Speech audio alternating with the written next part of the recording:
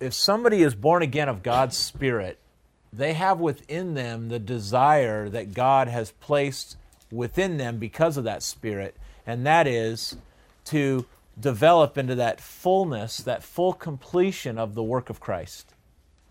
That each one of us within has a desire to walk in the fullness of what Christ accomplished for us. Now, it might be shrouded over pretty thickly. It might not come to our mind so readily, but God has put this desire within us. And God, who put this gift of Holy Spirit in us, is the same God who said that we are completely complete in Christ, that we're lacking nothing in Him. It's the same God who said His Word will do its mighty work in our lives if we'll only let it in. It's the same God who was behind this verse in Titus chapter 1. See in verse 2?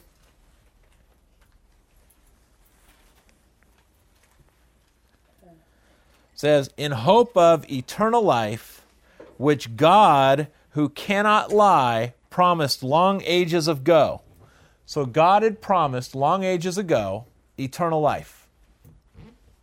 And He is a God who cannot what? Lie. God cannot lie. So if God says something is true, then it's true. So He tells us truths in His Word that seem too good to be true. But yet they are true because He's a God who cannot what? Lie. He cannot lie. It's against His whole nature, His whole character to lie. So if God says that you are holy and beloved in His sight, then that has to be a disregard of what you have done, what you are doing, and what you're going to do. Because we screw things up. But He says we're holy and beloved in His sight. We're His beloved in His sight. He loves us with an intense love more than we realize. And we're holy before Him. We're a holy people. We're called saints. He says this, which might seem too good to be true, but this message comes from a God who cannot what? Lie. So if He cannot lie and He says you're holy and without blame, then that is it. If He says He's redeemed us from sin, but we don't see the results of that in completion right now or in regarding a certain situation that we're in, does our experience then make God's truth a lie? No, it does not, does it? Truth is truth. It's what it is.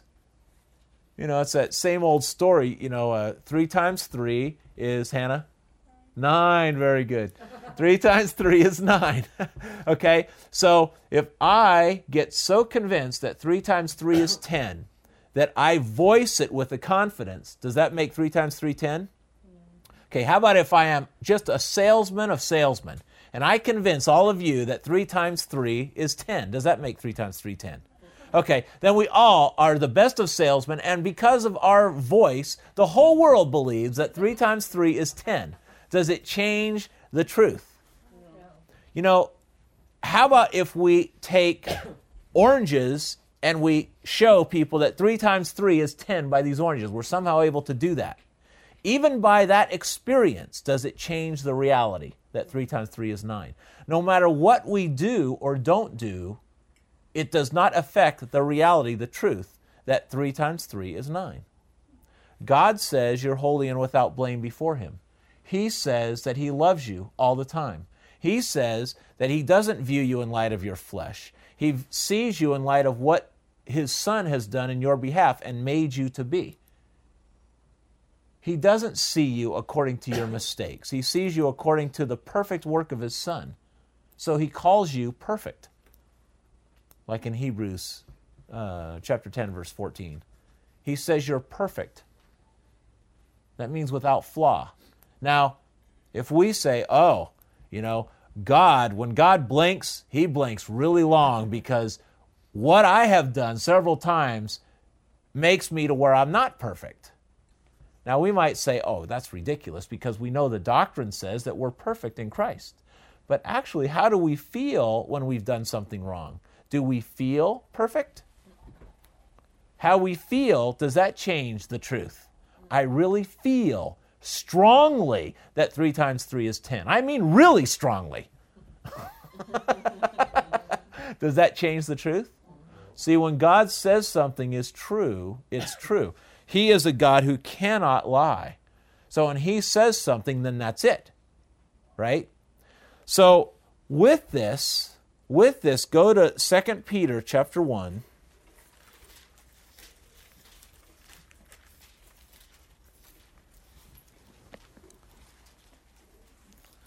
We're going to pick this up. This is Peter's last letter that we know of to the church, because in this letter he says in chapter 1 verse 14 that he's going to die. And then at the end of the letter he tells the believers he refers them back to the epistles given by Paul to the church. So in this letter he starts in verse 1 of chapter 1, 2 Peter 1:1. Says, Simon Peter, that's who sent it, a bondservant and apostle of Jesus Christ. That's who he is, who he's been made to be through Jesus Christ. To, who's it to? To those who have received a faith of the same kind. A faith of the same kind. Faith of the same value. Anybody that's believed this faith of Jesus Christ, they believed on Him, they've received that faith, has received this faith of the same kind or same value. That's who it's to. A faith of the same kind as ours, by the righteousness of our God and Savior, Jesus Christ. Grace and peace be multiplied to you in the knowledge of God and of Jesus Christ our Lord. So grace and peace is multiplied to you as you just follow the feelings of the Spirit. Follow your emotions. Follow what the world says. There's one way, according to this, that you have this grace and peace multiplied to you, and it's through the knowledge. As amazing as that might sound, it's the knowledge that develops in us this multiplication of grace and peace. It's the knowledge of God's Word. Interesting, isn't it? How far will that go? It's fun. Verse 3, seeing that His divine power, now His divine power, has granted to us everything pertaining to life and godliness through the true knowledge of Him who called us by His own glory and excellence. Okay, let's look at this verse 3 again. It says, seeing, now we're talking about this grace and peace being multiplied to you through the knowledge and the knowledge of God. Verse 3, seeing that His divine power has granted, given to us, everything pertaining to life and godliness through the true knowledge of Him. So it's through this knowledge of God, this true knowledge of God, that we have everything pertaining to life and godliness. Through His divine power, He has given us everything pertaining to life and godliness. So we shouldn't be looking elsewhere for things pertaining to life and godliness if this verse is true. If verse 1 is true, if verse 3 is true, we shouldn't be looking in other places for more aspects of life and godliness. It must be in the knowledge of Him. That's what it says here, right? He's given us everything that pertains to life and godliness. Everything. So, if we're going on a trip from here to Chicago, and we've packed the car with everything we need, do we need anything else? No.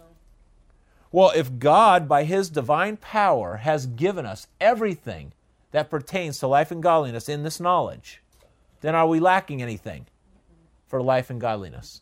It's got to be where? In the knowledge. It has to be in the knowledge. And He's called us to His own glory and excellence. In the context of this knowledge of God, He has called us to His own glory and excellence. He's called us into His realm. We talked last Friday, which was only 4 days ago. We talked about how we receive this new life in Christ, right? Where in the first birth, we entered into existence. Okay? In this existence of the first birth, we began learning from day one. right? The air is cold, the air is warm. I'm hungry, I'm not hungry. All this information starts building in this category of this life that's mortal.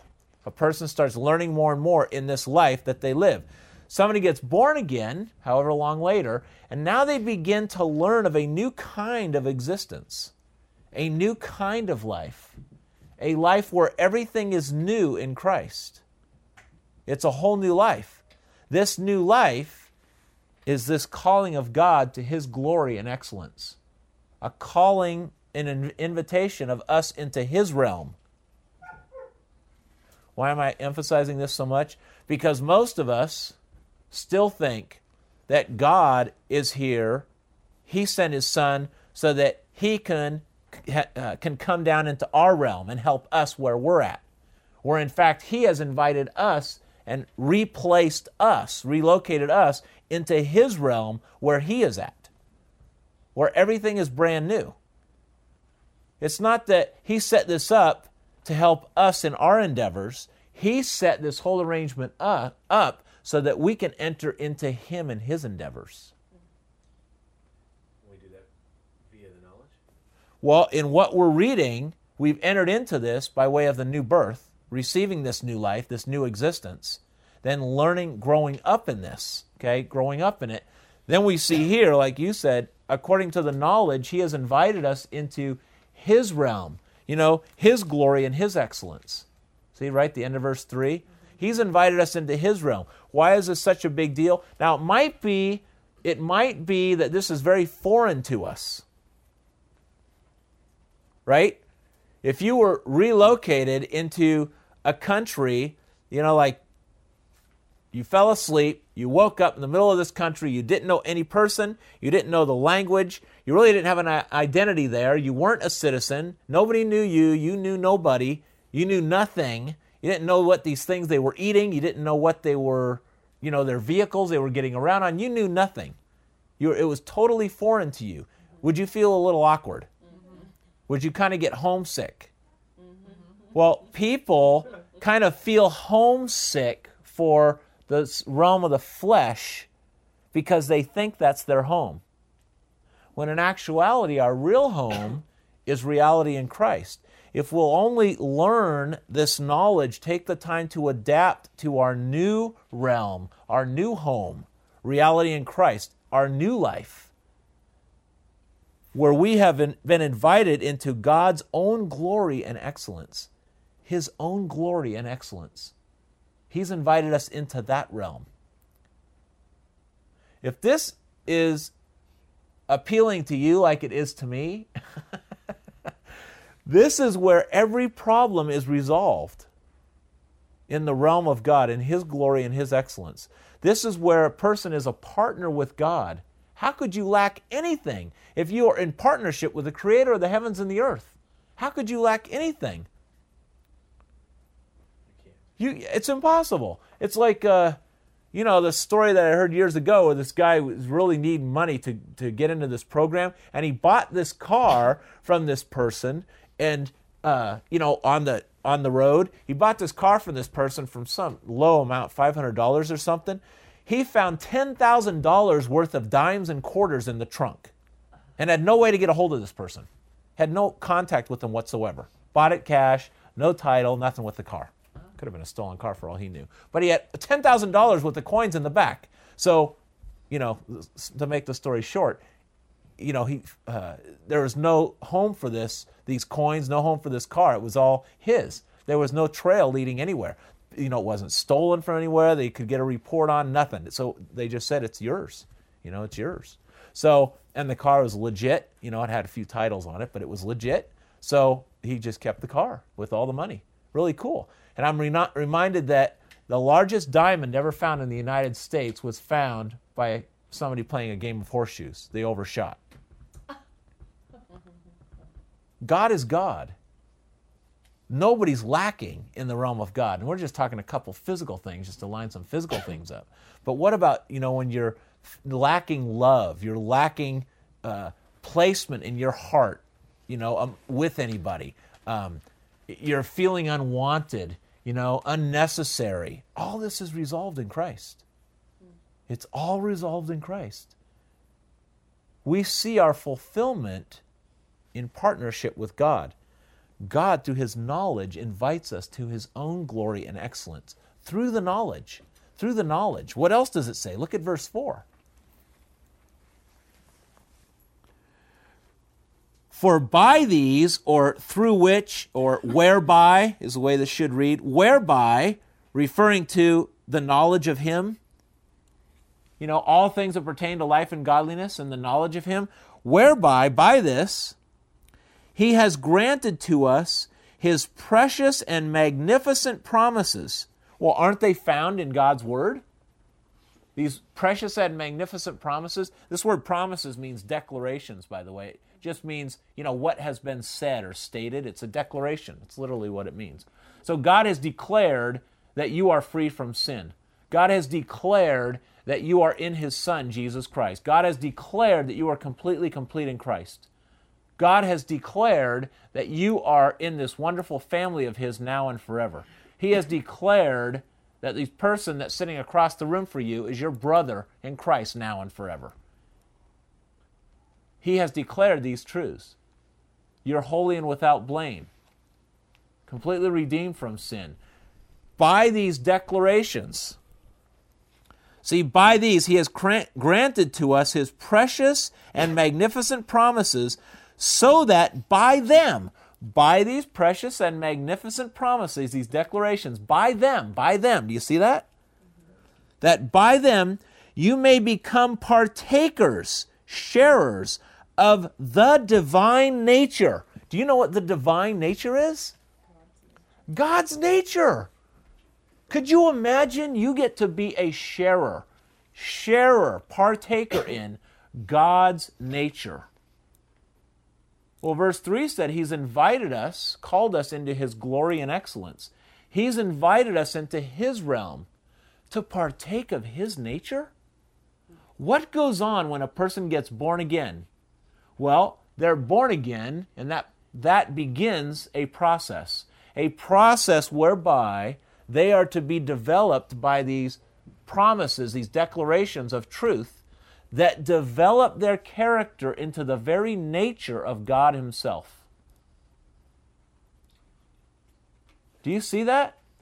That God has invited us into His glory, His excellence, that by the knowledge of His Word, we are partakers of His nature.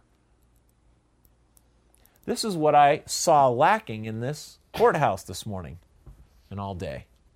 I saw people, when they called people into line, people jumped into line to be first. When there's a nicer chair to be had, a better seat, I saw people rushing in to get those better seats. It's very interesting. When somebody's giving instructions up front, things we need to know, like, how to get out of the building if there's an emergency, things like that. People were reading their newspapers. They were on their cell phones.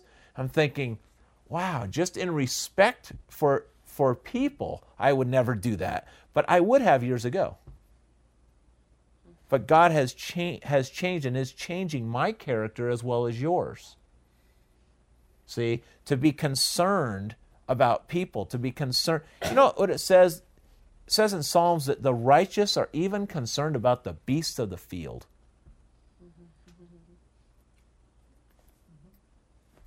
I mean, talk about changing our character.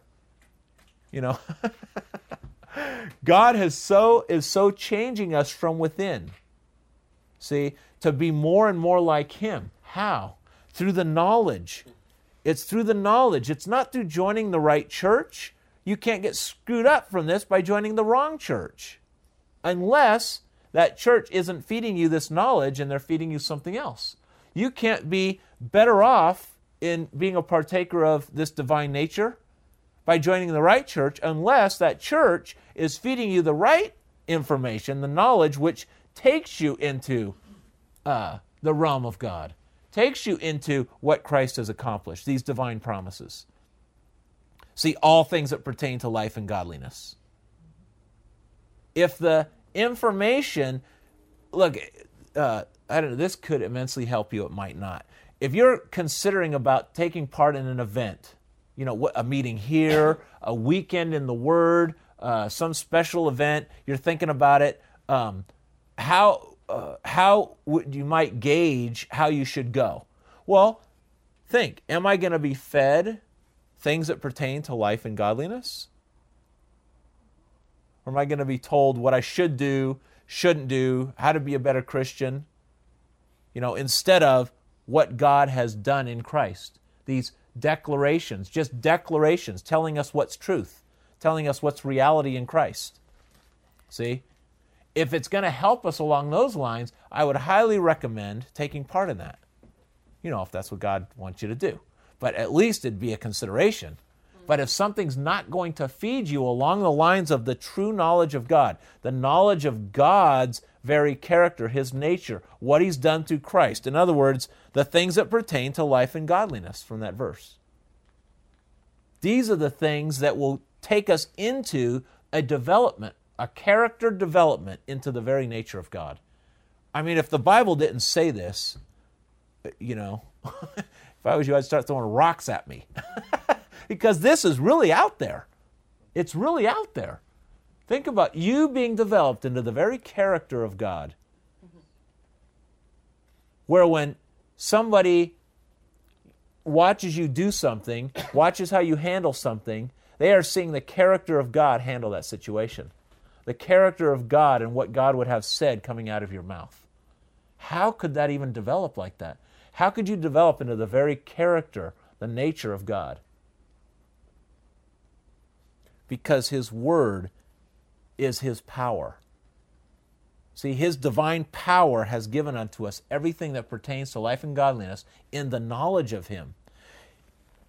This, being the power of God, has the ability to transform us into its very image, which the image of the Word is the image of whoever sent the Word. If God is the originator of the message of what His plan and purpose was in Christ, then this message of His plan and purpose in Christ would develop us into His very character. That's what He set up in Christ. He set it up that you and I would develop into His very nature here upon earth. And that to me is mind-boggling. That to me is a privilege above all privileges. It's just really wonderful. Look at 2 Corinthians 3. Look at this. This is a familiar verse to some of you. 2 Corinthians 3. Yes. Sounds familiar. Yeah, could be very familiar here.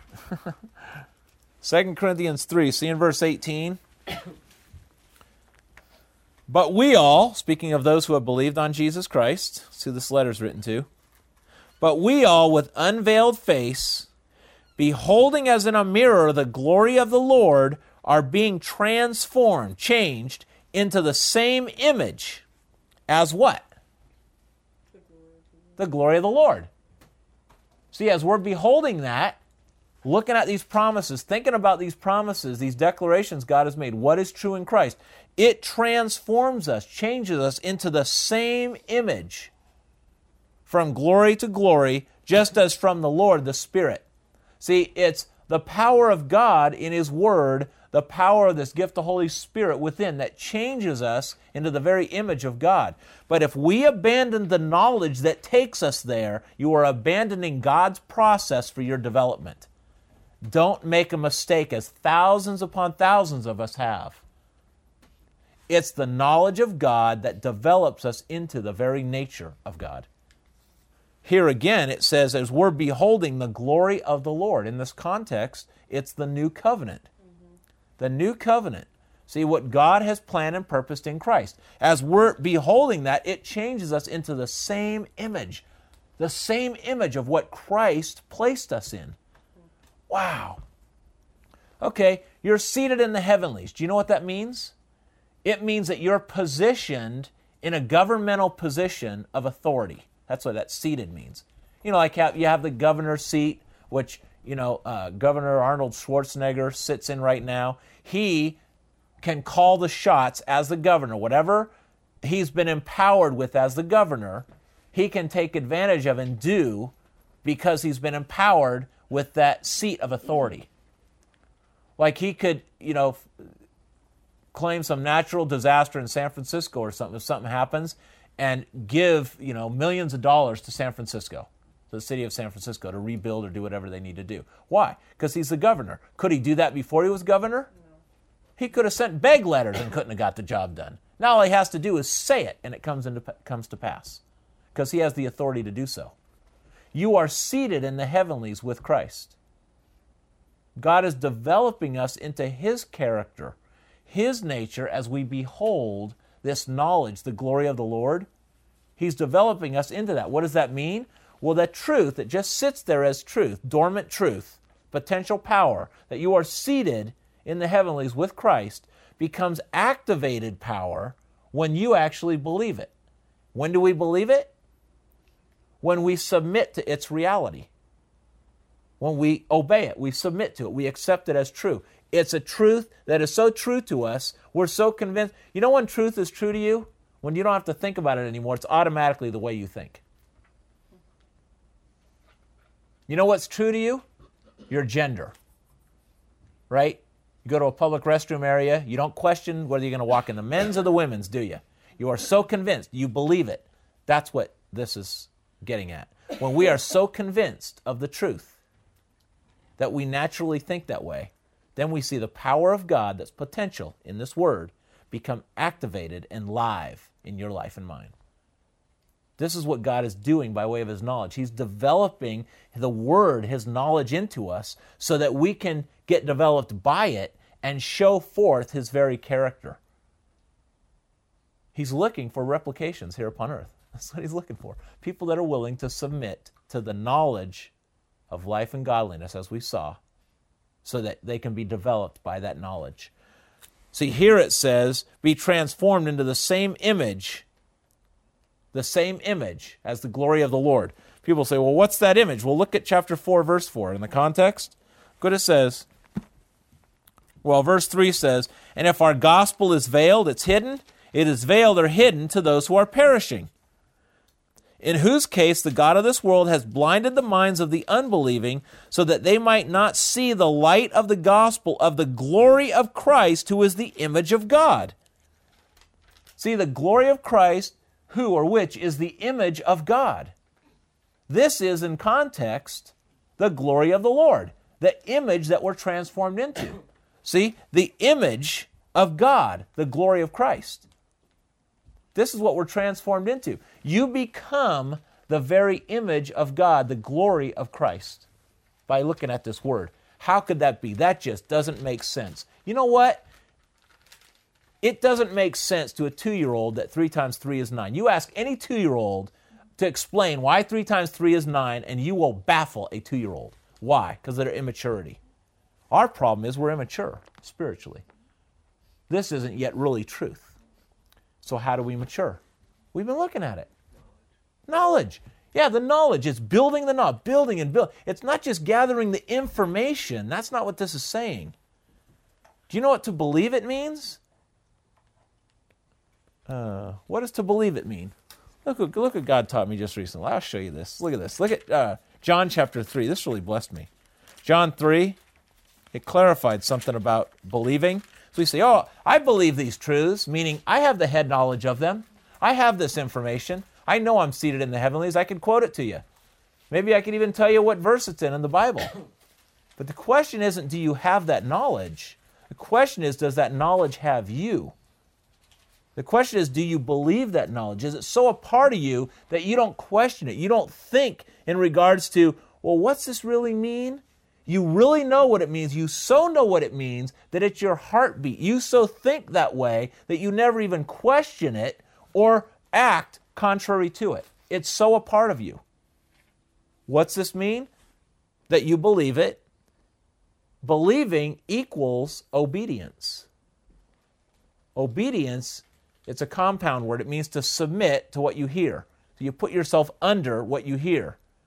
You know, if you obey a police officer standing at your door saying, open up the door in the name of the law, then if you believe he's a police officer, you'll obey him.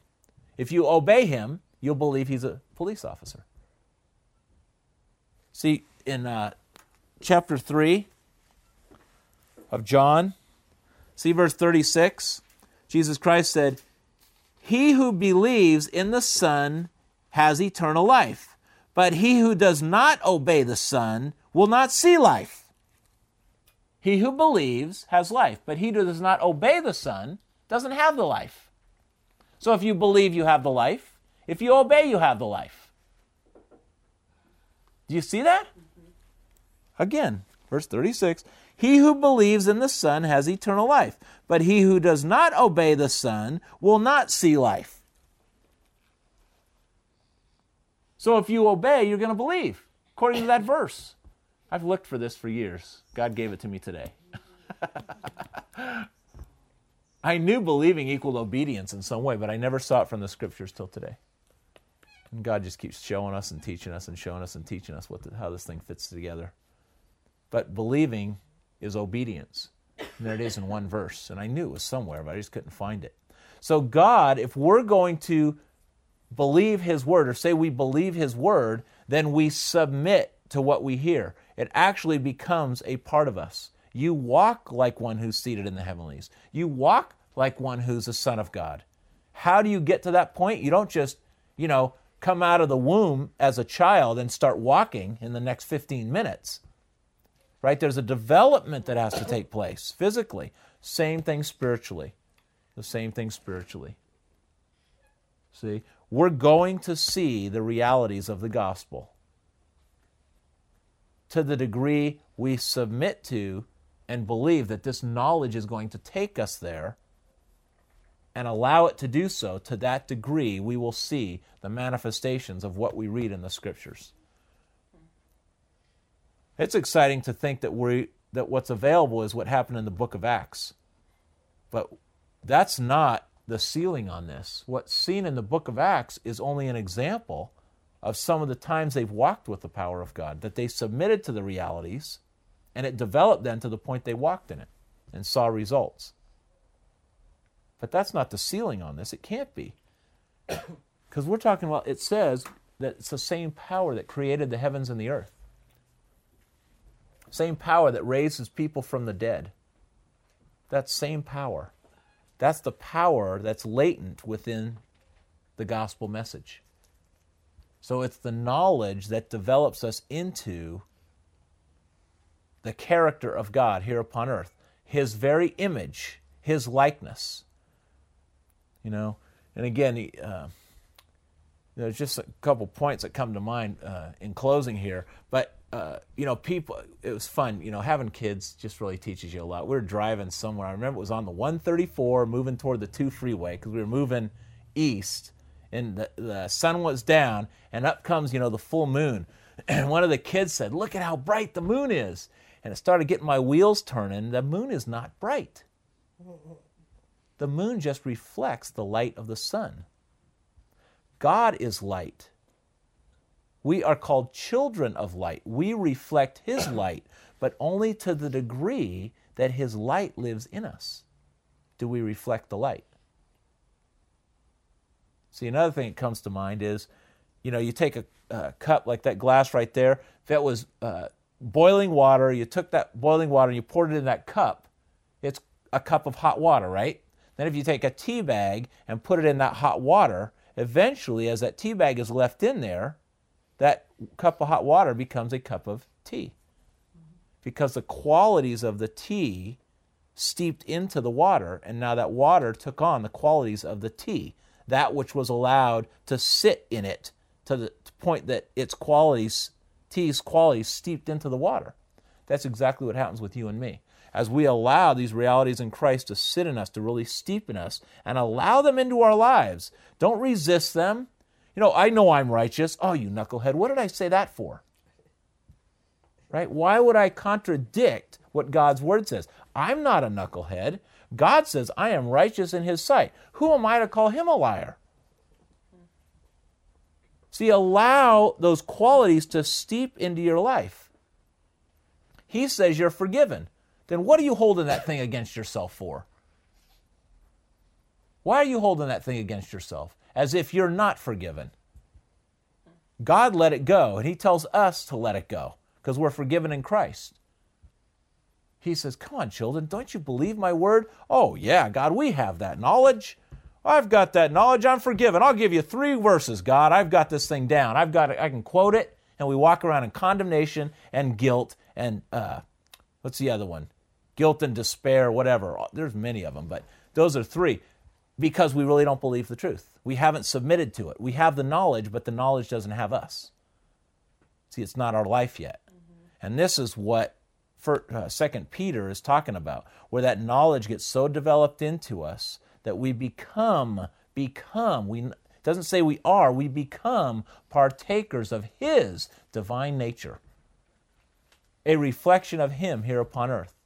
He's looking for willing parties. He's looking for somebody like the moon who will have the guts to face God and his light, look at him long enough to where they will reflect him here upon earth. See, to keep him in our sights, keep what he's accomplished for us by his Son in our sights, to where that knowledge develops us into the very image of Christ here upon earth. Who God is looking for is you. He's looking for you. People that are willing to accept his program. Not looking for a God who's to serve them, but looking for God in his ways to get so developed into them that they reflect God here upon earth. It's going to take effort. It's going to take time. Is it worth it? Just for the joy you'll bring to God's heart that somebody's submitting to his program is enough. But the fruit of the gospel is so immense that it is overwhelming when it's there, which is enough in and of itself. See, God has just so blessed us in Christ. He's looking for people that are willing to accept what he says is true to the point it develops them.